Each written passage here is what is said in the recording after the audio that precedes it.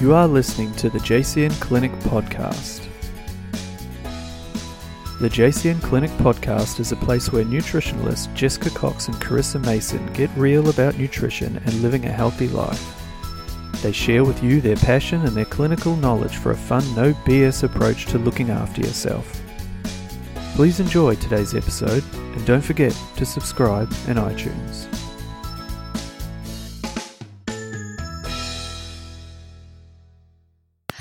Thank you for listening to the JCM podcast show. This episode today was actually brought to you by Goodness Me Box. Woohoo! Which we love.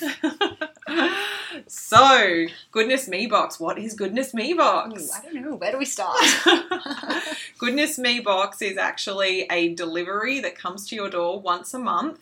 A little box filled with delicious little treats. Actually, not everything is It's not all about food. eating, is no, it? it's not all food because you sometimes get some really cool like little body stuff. Like I know one that I got recently was like a really nice organic-y natural face cleanser.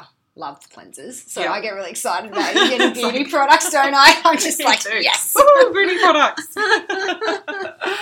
So Goodness Me Box is Australia's leading health food sampling box. Mm-hmm. There's lots of them out there, but they're definitely number one. And basically when you get your box, it's got about 6 to 10 boutique health products in there, and they really are a bit of the cream of the crop. So they're really looking at supporting that high-quality health foods, all-natural, GMO-free, which is awesome. And there's a real emphasis on gluten-free, dairy-free, vegan where possible. No artificial garbage in there. No crap. Yeah, so just kind of, I guess, like new and emerging stuff or stuff that's been around for a little bit but maybe people haven't heard of. So it's really nice. Yeah. Like I know every time I open one, it's a company that I've never heard of or a chocolate bar that I've never seen. Or Have you tried that chocolate bar in the last one? Greg bloody ate it. Oh, no. And I had two of the things I was really hungry. I'm going to so eat the rest of this. And he picked it up and was like, oh, chomp. Is it really coffee-ish? Because I haven't had Oh, one I yet. had the other one, the chocolatey one. The other one I haven't opened yet. I'm hiding that. Oh. The one he doesn't get vegan chocolate and stuff. It's not fair. Like he can just have normal stuff. The good stuff is for me. Yeah, I've got the coffee one there and I haven't done it yet because I was a bit scared that it was going to jack me up. Yeah. But I'm like, iron that baby off. Yeah, just do it. I might do it for a workout. Yeah, should have done it before this. I know. So I'm like, we really need it. Yeah. So yeah, there's lots of delicious things in there, which is awesome. And I guess one of the things that I love about it, I mean, it's a monthly subscription, which is awesome, and it comes to your door, so it's like a little present every month. That's what I think I really like about it because you have no idea what's coming. So every time you open one up, it's like, ooh. And it's always really pretty. It's always wrapped up so nicely. It's always packaged really nicely. Yeah, I agree. It's like a little present to yourself. But it also makes... It's a good way of looking at it. It's like a present to yourself. I know, but I reckon it's an awesome gift. Yeah, true. Don't you reckon? So for someone who's into like taking care of themselves, you could organise it as a present option. Like, how cool would that be? Yeah. And then you get your little box turn up as like a present for someone. Or just get it delivered to yourself every month. Yeah. And then just like, if there's things you may not use, pop it into a box for someone else and then just share it around. Like, just keep all your little Goodness Me boxes and just go, I really love that. I wouldn't drink so much of that tea, but I really love that tea. Just re-gift. Actually, don't listen to me. Oh, man. So Goodness Me Box was started by Peter, the lovely Peter.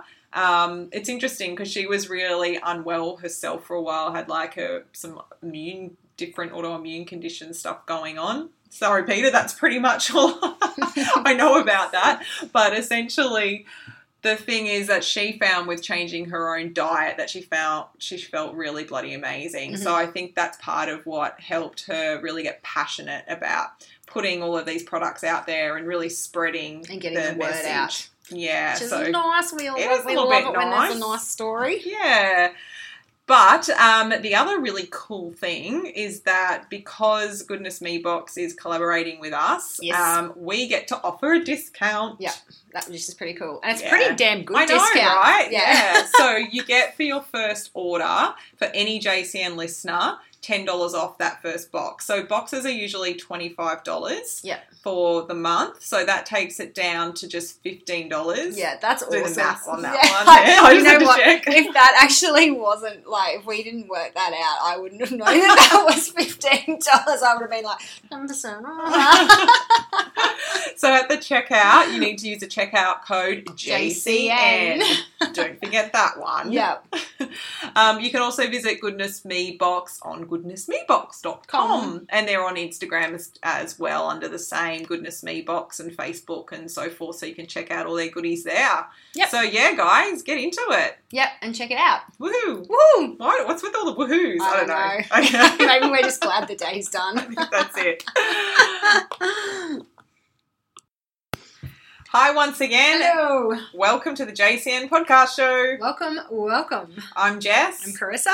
And today we've dropped our last name. I just decided. Did you see that? I figure by now people know our last names and they don't care. That's it. Well, we're going to get a little bit more meatier today, aren't we, like we promised? Yeah, definitely. So today we're going to talk about the MTHFR gene. So, delving deep into methylation. Well, we're not going to go too deep, are we? We're going to talk about... No, we're not going to go... We always say this, we're not going to go too heavy into the biochemical stuff. We'll mention some basics, I think, just to try and explain. I was thinking it's kind of one of those things that's really hard to explain. Without a diagram. Yeah, I feel like I want to draw stuff. Yeah. Do you? I probably I think even when I explain it to my clients, yeah, I explain the methylation cycle and I use my hands a lot. Or I get like a pen and paper and I draw a circle and I draw in little, here's your B12 here and this is what happens and this is where it converts down and this is where it impacts. And so without that, it's going to be pretty hard for us to... Although we are good at analogies. It's going to be a challenge. Have you got one? I'm not for methylation, but I think I've got an analogy for when I explain the difference between the two snippets that I use with my clients. Oh, really? So, yeah. Woo! Let's see if I can get it right, though, because normally I end up, confusing something because I'm trying to get it out too quickly. But anyway, so we're going to chat about methylation and the MTHFR gene. And for people listening who are unfamiliar with the MTHFR gene, it stands for, you want to crack this one? Or? No, it's yours. You go for it. Methyltetrahydrofolate reductase. So it's abbreviated for that very reason because no one could be freaking bothered to say that every time to the MTHFR. Or if they do say it all the time, instead of the abbreviation, they're just wankers. Yeah. Because they want to sound freaking smart. Yes, well, when we're referring to the methytetra, shut up. All right, so I thought first, Jess and I, was actually funny because we decided we're going to talk about this and we didn't really compare notes. Obviously, we both don't write heaps of notes about this, but the funny thing was we both just wrote down key points this morning that we wanted to cover. Yeah. We came in and our key points are exactly the same. They start off, what is methylation? What is MTHFR? So clearly we're both on the same page, which is good. Good to know. Good to know, since you're putting your faith into us when you listen to us.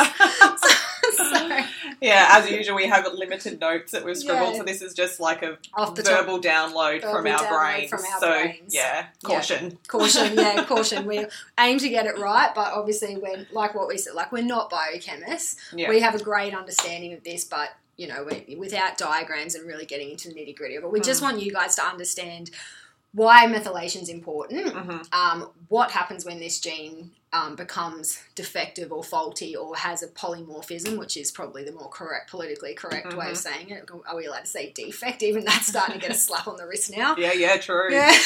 Polymorphism on the gene. So it's just basically what it means for your life and your health implications if you do have this gene or you suspect of having this gene. And why, I guess Jess loves the fact that I'm fascinated with this gene or the polymorphism that can happen. But I think the reason I'm fascinated with it is because everyone is so fascinated with it and really bangs on about it. And I just think when you put it into the clinical context of something that's going on for people and how you can manage it, with lifestyle and, right supplementation, it's actually, yes, it's a big deal, but it's not that big of a deal. It's having its fashionable limelight moment. Maybe I think it's starting to slowly wane now, but I think that's part of, for me, what's driven me a bit crazy about it. It's like taking one aspect of our health and putting all of the attention onto that, and that's just really annoyed me, because it's not like there's not 1,000 other genes and enzymes functioning in the body and other polymorphisms that can happen. It's just like, why are we focusing just on this one? Yeah. Like, I know it's really important and does a lot. But so are so many other things, right? Yeah, and that's where I get frustrated. And I'm like, oh, do we stop? Can we just stop with methylation talk? Yeah, can we just stop saying you're an over-methylator and under-methylator, like, for frig's sake? Like, it's... And I think that's why I do enjoy it, because I really just enjoy saying to people, like, this is what it is, this is what it does, and in the context of the big scheme of things, yes, it matters, but it also is just something in the context of big scheme of things that as practitioners we take into consideration when prescribing a certain way or looking at things from a different way. So it's, to us, like, someone comes in and says we've got an MTHFR mutation, I don't fall off my chair backwards and go, well, there's the flippin' answer for everything. I was like, cool, now we know that, let's just keep chugging along. Let's just keep that in mind when we forward with your treatment. So, anyway. It's like, oh my God, it's all been solved. Hallelujah, all your problems rely solely on this little frickin' snippet on this gene. It's not the case. Okay, oh, God. All right, well, let's... Oh, dear. Where should we start? Let's start with methylation. So methylation's basically a reaction happens in the body, and it's a donation of a methyl group. Like, would you say in a nutshell? In a nutshell, this little biochemical reaction that happens in every cell of our body, and it's exactly the donation of a methyl group, usually to a protein or something like that, that changes how that protein then reacts with other substances in the body. So. Sorry to cut in there. I was just thinking about, like, last week, how we talked about the liver. I think that was last week. No, maybe the week before. Where we talked about the liver detoxification pathways. I don't know. It was in the last couple of episodes. Yeah, just listen. But it was one of the pathways that we discussed as well. And we're talking about those different sort of enzymatic reactions that happen throughout the liver. Yeah. So I was just sort of relating it back to there. Yeah. So basically, the reason this methylation cycle is so important is because with the regulation and behaviour and interaction of these substances, various things happen or do not happen in the body. So obviously our hormones rely heavily, production and behaviour of hormones relies heavily on methylation and how it's functioning. Detoxification, which is a huge one, and that's probably the most one associated with methylation. With the liver pathway there, and the glutathione as well. Yeah. So I guess I'm jumping ahead, but we talk about the cycle a little bit. There's that push through the cycle to glutathione production. So if we're not having good quality glutathione production, then that being a major antioxidant in the body is going to be a major issue with liver function, liver detoxification. Oxidative stress, how our body deals with oxidative stress. Yeah, exactly. So you can see how this cycle is really important. It has to do with our immune involvement. It has to do with our neurotransmitters, hormones. So it is ridiculously important. So considering the fact that 2 seconds ago we just totally rushed it and said it doesn't mean jack, it does, and it is important. But in the context of things, you're not going to have a genetic mutation and that cycle's just going to shut down. That's not how it works. I heard someone talk about it, which I really liked, about being little trapdoors, like these little... Like, I love I know, cool, right? Fuck, we're good.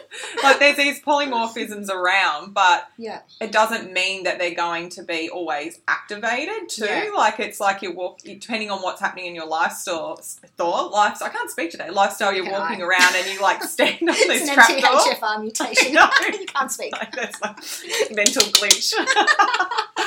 You know what I mean? It's like, stood on that trapdoor. Yeah. Going to have an issue now, or do you not stand on that trapdoor? So you can carry these polymorphisms and never really actually have much of an issue if you generally look after yourself and or you can minimize the impact of these trapdoors opening, or how often they open, or to what degree they open, depending on how you look after yourself. Definitely. So I bloody love that. I know, it's cool, right? Great. I'd like to claim it as my own, but I stole it somewhere else. It's fine. They stick in my head. Use it. So what happens is So I suppose that kind of explains methylation in a bit of a nutshell. Did you want to go down the rest of the pathways? I think we should just explain it a little bit, just to give people an idea. It's like really basic. Speaking of analogies, like we're talking about how we draw circles and so forth. I was thinking we could describe them as cogs. Yeah, perhaps. cool. Yeah, Like, cogs, like, yeah. Yeah, 2 cogs that kind Yeah. of like turn Yeah. constantly and they're stuck to get, well, they're not stuck. Think of 2 cogs. Yeah, They if one's basically, turning, as they it turn turns the the other other. one. Yeah, so Yeah. they're intertwined and they just keep Yeah. moving around. So basically, these enzymatic reactions that are happening through methylation. I love your little finger. Dude, my fingers go, I can't help it, it's going around in circles. Keep these cogs turning really nicely. Yeah. And basically what's happening is we've got that folate coming in and we've got that conversion of that folate through to the reduced form. And it's that reduced form that we often jump to with supplementation because of the gene mutation, yeah? Yeah, or we think we jump to it. Well, we think we do. Yeah. Yeah. Yeah. But then we've got that conversion from there through to things like homocysteine. Yeah. And we've got the homocysteine then converting through to methionine. And then the methionine continuing around on these cogs, going through, correct me if I miss anything here, converting through to SAMI. And then SAMI, I was going to say it shoots off. It shoots off its own more methyl groups, but then it can convert back around again. But then there's also another pathway that we were talking about before we started recording, which is like a little other pathway that shoots off, and it's very choline dependent that can come down. Betaine is involved in that, so that's where it comes down, and there's also that glutathione production as well. I may have got that little bit mixed up there, but basically think about it as these cogs that go around and round, and each one of these conversions is reliant on a different enzyme, and each of those enzymes can actually have its own SNP or polymorphism or defect, and each of those enzymes is dependent on certain nutrients to function, which often relate back to the B vitamins, the folic acids and the folates that I've talked about so much, the zinc and so forth. Particularly your B6, your B3, B2. Yeah. So basically, you've gotten way more technical than I was even going to get. Like, I was just going to be so much more simple than that. But yeah, totally. But I just want people to understand I think that each of these different reactions are very much dependent on what happened beforehand in the cog, and then not only what happened before, but then what happens afterwards, and then how afterwards relates back to the start is what I'm trying to get to. So even though you can go through all of those cogs and turns to the end and shut out a methyl group through that SAMI production, that also in turn comes back to the start. So basically, you can get this breakdown in this communication of this cog, and then it's like, it kind of is like that. Or you can kind of think like if you've got a couple of different cogs, like let's just think about the different things that methylation's involved in, and if you have all your cogs just kind of sitting there, and then a little methylation cog attached to the side of each one, and it's helping, say, like the Krebs cycle or our citric acid cycle turn, or it's helping out that homocystic, and SAMI, that whole cycle turn. And there's a clock. Like a clock. I'm thinking like a clock with heaps of different cogs, but all the big cogs off on the little side, there's a little methylation cog. So the methylation is involved in every single cycle and thing that happens in our body. And obviously, so we want that to be working, but different cycles in the body are going to be impaired differently by variations of this gene, and a lot of that is actually more predetermined by other genetic things going on. So that's probably a good way of... that's I like it. So I'm it's not liking just it like a lot. you've got like a snippet on this gene and every cycle in your body is going to be impaired. Like you're genetically going to be wired for different things to malfunction differently because or function better dependent on how this cycle works for you. Yeah. So then we probably get into the MTHFR and what it actually means. So reductase means reduce. Yeah. So as just mentioned before. So what actually happens is we're looking at B9, for example, which is folic acid or folate, depending on whatever form it comes in. And what happens naturally in the body is there's a whole heap of enzymatic or... Sorry about that. Slap on a smoothie. And the enzyme comes in and it just converts an inactive form of folic acid to an active form of folate, which is necessary for the methylation cycle to function, as is B12, as is an active form of B12, as is B6. So that's what we need for the methylation cycle to work. And so you can hopefully see from our COG analogy and then a defect on that conversion rate between the inactive form of folate to folic acid to an active form of folate that the body can use, that's going to impair that process. Did I explain? Yeah, definitely. Oh, yeah. I'm with you. Yeah, good. I don't know if the listeners are like... just banging their head on the desk. You girls are just confusing us even more. It's like that. Yeah, it's that downstream. We've got some issues happening here, guys. We've got a little bit of a problem. Yeah. So basically that's going to impact further up the COG. And it may not break down the whole thing. Yeah. It might shoot off one other COG into another pathway depending on who you are and what's going on in your body. Yeah. So for a person who doesn't have any sort of problem with that MTHFR gene or a snippet on that gene, they have no issues with that. It's not to say they have no issues with the methylation cycles. Obviously, other things can impact the methylation cycle, and I think that's equally as important. Okay, so if you B12 deficiency, which we'll talk about, so everyone just goes, "Oh, you've got an MTHFR mutation. Everything's going to be stuffed," but they don't check. Not the case, and you got to check a few other things. Okay, we'll go right the wheel now. The wheel's turning, but the hamster's dead.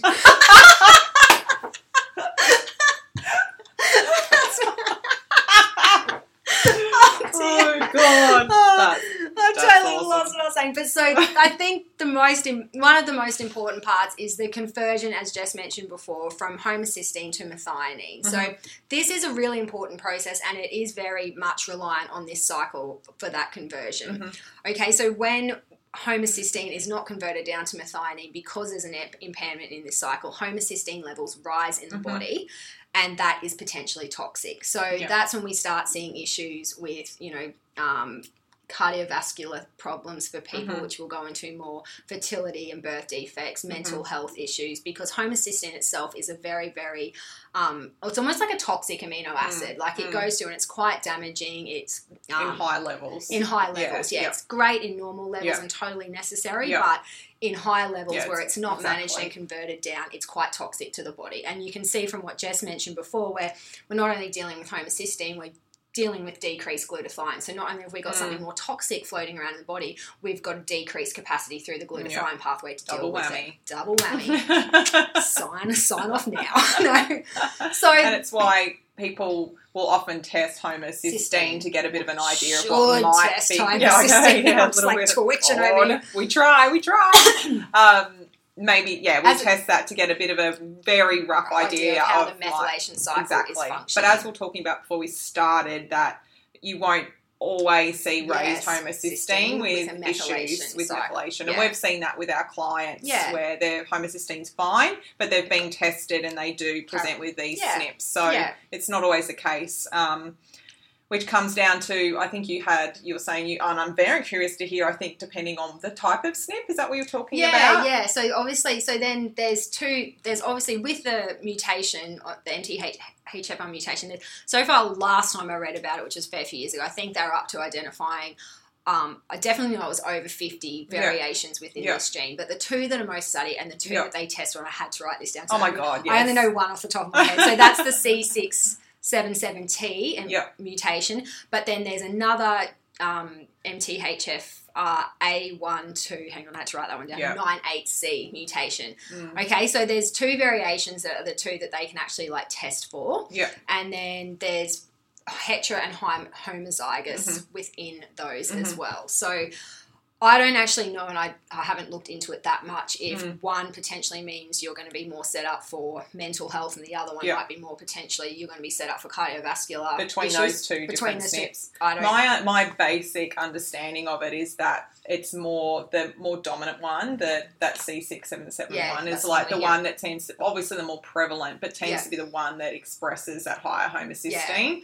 But again, I'm sure you see it in the other, but I know that I've read and heard that there's definitely one variation or variations when they're variations, of course, that really commonly will not show any sort of effect on homocysteine, which makes sense because look at what we're talking about. It's not just all, there's a big focus on homocysteine and that's important, but it's not just about the homocysteine. It's about the other things that can shoot off from there too. And two, it's understanding that just because you have a snippet or a mutation or a defect, whatever the frig we're going to call it, on this gene, it doesn't mean that you are now not going to convert folic acid to folate, and that cycle is going to be completely impaired. It's it's usually a reduced capacity That's really important for the function of that of that expression or that conversion to happen. So I got a cool little table, which I was going to tell you about, because I knew someone actually did ask this, and I'm like, okay, so someone did ask the difference between homozygous and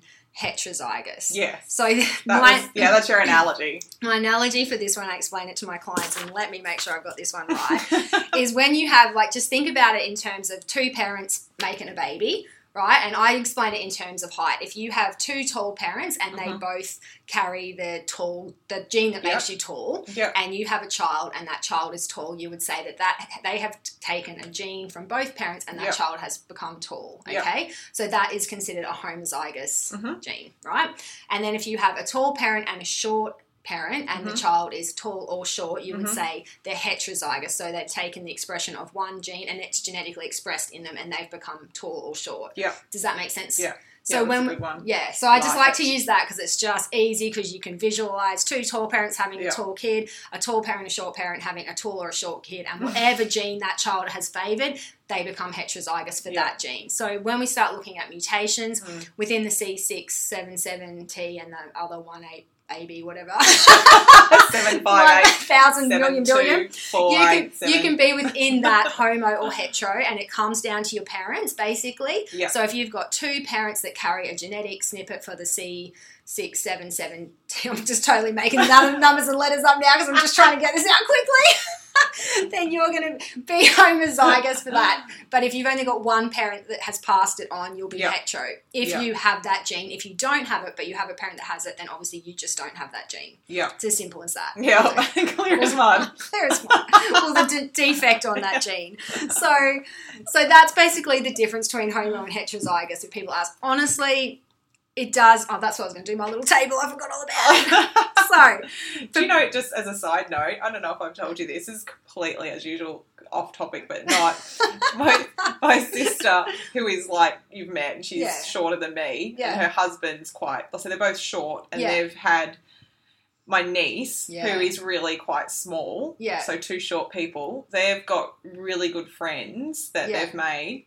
And these friends are basketball players, so that would be so they are epically tall. Both of them are basketball players, and they had a kid at the same time as my sister had a kid. And Zaya's taller. You should see these two kids together. Oh, right. No. Like Zaya just looks like a mid, like so small, and this kid who's like the basketball kid who's 4 I'm not exaggerating, looks like a 9-year-old. Oh, that would be. And they've just had another kid. Yeah. And the kid's only like maybe 18 months, and it looks like it's like 3 or 4. It's the weirdest thing ever. There you go. Just had to share that with you. No, but that's good. Homozygous genes, guys. Exactly. Thank you for just clarifying my analogy. That's perfect. So for people out there listening, because I think there will be a lot of people listening to that probably already know they have a genetic variation on this folate conversion. These are the stats for what, because I was going to make up statistic based on what I could remember, but I thought I better look it up and be a bit more certain. I was going to say roughly this much. I'm like, Carissa, they probably want a bit more concrete than that. So, okay, so if you have the C677T heterozygous, you have a reduced capacity of 30 to 40%, so loss of function of conversion, right? If you're homozygous for the C677T, it's up to 60 to 70%, okay? So when Jess is talking about the homocysteine, for those of you that are homozygous, so you got it from both parents, thanks mum and dad, you're obviously going to have a far more decreased capacity to convert the inactive forms of folic acid to folate. Again, it's not 100%, okay? So exactly. You guys just need to take care of yourselves. Yeah, exactly. So the 1298C is the heterozygous, there's some loss of function, but it's not really I think that's probably the one that's a lot less. From what I can see and what I've heard, that's not such the issue.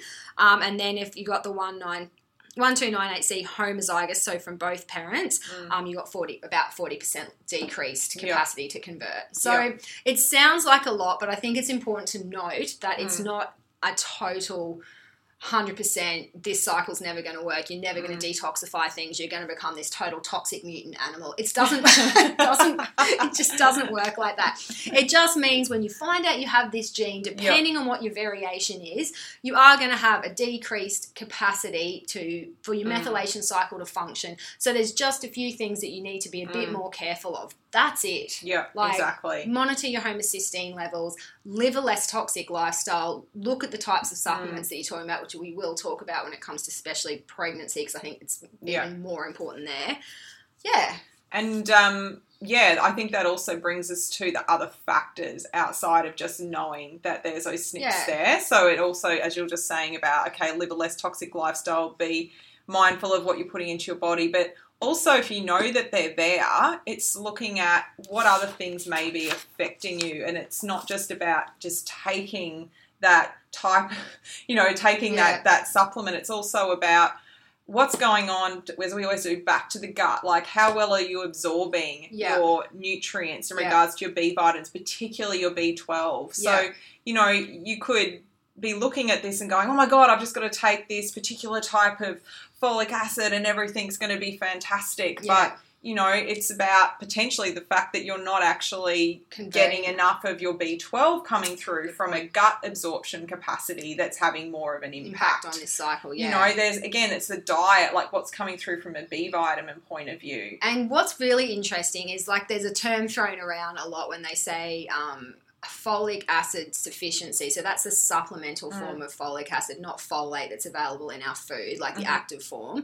So folic acid sufficiency or too load can mask a B12 deficiency. I think that term that phrase gets thrown around a lot, and not many people actually understand what it means. But that's really got to do with the fact that a lot of the times the symptoms of B12 are missed because of this whole overload of supplements, and I think even when you look at it on pathology, it changes somewhat as well. So B12's I think a really important one that kind of in some ways gets overlooked. Like if you look at, I don't know, like if you look at formulations that have been put together for this, they'll often have the B12 in there, of course. But I just think it's like not looking at that wider picture of what might be going on. What's actually going on. And like the load on the body that's then affecting methylation. Like, of course, if there's those polymorphisms there, then they're there. But let's look at all of the other factors. Like it might be, as simple as looking at someone's gut and getting their absorption capacity back up, making sure that they're detoxifying better, clearing out those pathways better, and it's just like, oh, okay, great, that's all we really needed to get this moving more effectively. Absolutely. And just, I think the thing is too, like I think the automatic go-to when people are told that they've got a methylation issue, or they're tired and stuff, is just take more B vitamins. And I think we've talked about this with iron in the past, like the body is really, really good at regulating what it needs. So more is not better when it comes to bees. Fixing your gut function, fixing your liver detoxification capacity, looking after your body from a toxic burden. Like, don't smoke. Get out and exercise. Reduce your exposure to toxic chemicals so your body has to deal with less. Don't just go and throw a shitload of B vitamins down your guts and think that that's going to solve the problem. Because quite often, if you do have this mutation and you're doing that thing, I'll take my B vitamin every day, I guarantee you it's just a crappy one from over the counter at the chemist, and it doesn't contain the active forms that you need. And therefore you're actually just adding to the burden, because then you get this accumulation of folic acid that can't be converted, or has a decreased capacity to be converted because the body's still dealing with all the other crap that your body's going through. And that creates its own host of issues as well. So it's not just the homocysteine, it's the levels of folic acid that your body can't deal with, because there's that whole consensus getting around that you can't take too many B vitamins and your body just wheezes it out. That's absolute crap. Yeah, exactly. Like, be careful about what you're taking. Yeah, we see that all the time with clients, don't we? Like in blood testing, crazy B12 levels, crazy folic. B6, I see people shoot, because B6, again, they're including those cofactor nutrients for enzyme biochemical transfer, and basically B6, zinc, etc. are in a lot of these supplements. So people take like 3, 4, 5 a lot, 20 supplements, self-prescribing, and their B6 goes through the roof. And I think another one that's really important to talk about, like someone wanted to know what the implications are. This was an email that we got, which I think is really important. She didn't actually ask about this, but she asked about what the implications of the folic acid, folate, like what if you carry an MTHFR mutation, what that means for pregnancy. It basically just means, like obviously there's other risk factors associated, but it really just comes down to the type of B9 that you're going to be taking, or folate. So you want to be taking the most active form. So the scary thing is, and this is not naming and shaming, but the scary thing is that a lot of people that know that they have an MTHFR mutation, whatever type it is, are banged on 5 freaking milligrams of folic acid by their fertility doctor, or I don't think obstetricians prescribe it, but whoever they're seeing, like, it's all right, we'll just make sure we give you 5 milligrams of folate. You're basically saturating the body with an inactive form of something that then becomes potentially toxic. Our body only needs, I think it's 400 micrograms of folate a day, and it's got a rate limiting way of how much it actually absorbs. So you're giving a really bioavailable form of it and just saturating the body with it, and that is more potentially toxic and harming to falling pregnant and babies than taking smaller amounts of active folate. Did I get that out? You did. I know you wanted to get that one out, and I'm happy for you. So if you are one of those people and you have had any sort of issues with fertility and pregnancy, because I think that's the one when MTHFR gets thrown around a lot. Like definitely. You really get a good nutritionist or a good naturopath that knows what they're talking about when it comes to MTHFR and pregnancy, and the types of folate or folic acid that you need to be on based on what gene you carry or genetic defect you carry. What are your thoughts on like pregnancy if someone hasn't been actually tested and they don't know? Do you think that they should just take a high quality pregnancy multi that just has that activated form in it? I think it probably wouldn't hurt. I honestly think I would love to see, as part of preconception care, people get screened for homocysteine. Bang. Just if you're thinking of falling pregnant, like even if they don't want to swab you for the gene, just have a look at how your homocysteine's behaving. Like we said, it's not always just about homocysteine, but homocysteine. Yeah, it's going to be one that you can start with that's easy. And if your body's already struggling there, I would say get that homocysteine under control, work out what's driving that elevated levels of it, and sort that out if you can. Obviously, there's unplanned pregnancies, and that's not to scare people if you've got a high homocysteine reading, your full pregnancy, it's going to be the end of the earth. People have completely healthy babies, but this is just preventative care or preconception care. Like, I just think... I don't know. So I would say, like a better quality. Like, I think there's just so many crappy pregnancy multis on the market. Oh my God, they're so bad. And it's just, and the general consensus is we'll just take more of your pregnancy multi. You can't get enough into your body for your baby. It's not true. Like, for sure. Anyway. For sure.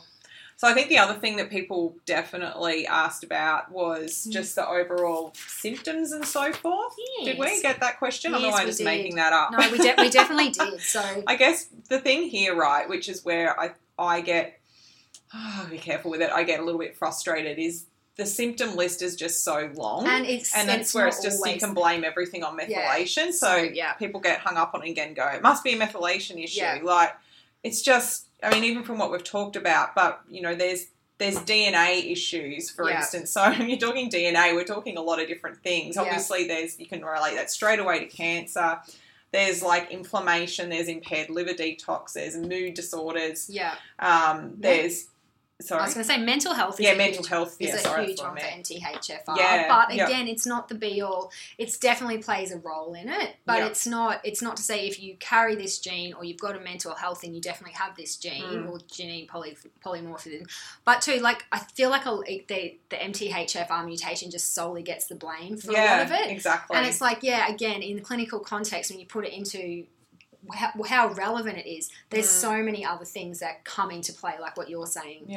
So symptom-wise and mental health. Sorry, I was totally cutting you off. No, that's the thing. And it's just like the list goes on, Like cardiovascular disease is a huge one. Cardiovascular things. Diabetes as well. Like, we're listing some massive things that are like diseases of our sort of westernised culture. And I just think that's highly important, but like to put it all into the bag, methylation's a little bit of a sort of scary thing to do. We've got to take more on board of like the lifestyle that we're leading, and thank you, and how we're putting food into our bodies and the Yeah. society that we live in and all Yeah. these other factors that we talk about from like a bi-weekly,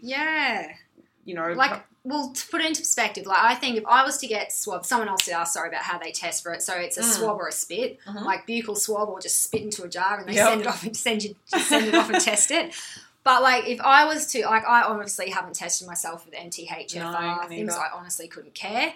But I don't. Like it's just, I guarantee you if I did go and test myself or find out, I would fall off my chair backwards if I didn't have a mutation. Like I look at my genetic potential from my family, both sides. We have so much mental health and schizophrenia. That's a huge one with MTHFR and too much folic acid supplementation that can't be converted, but that's another thing for me to talk about. We've got so much cardiovascular stuff, like heaps of mental health, heaps of cardiovascular stuff. So homocysteine not only damaging, we start thinking it from strokes, DVT, cardiovascular disease, heart attacks. Like there's so much in there. So for me, I would definitely 100% I reckon carry that mutation, but am I running around going, oh my God, it's not like that. It's you put everything else into perspective. Yes, there's the potential for that. So you look after your mental health, you exercise, you eat well, you don't smoke, you don't go on the pill if you know you've got a predisposition to some sort of cardiovascular event or blood clotting.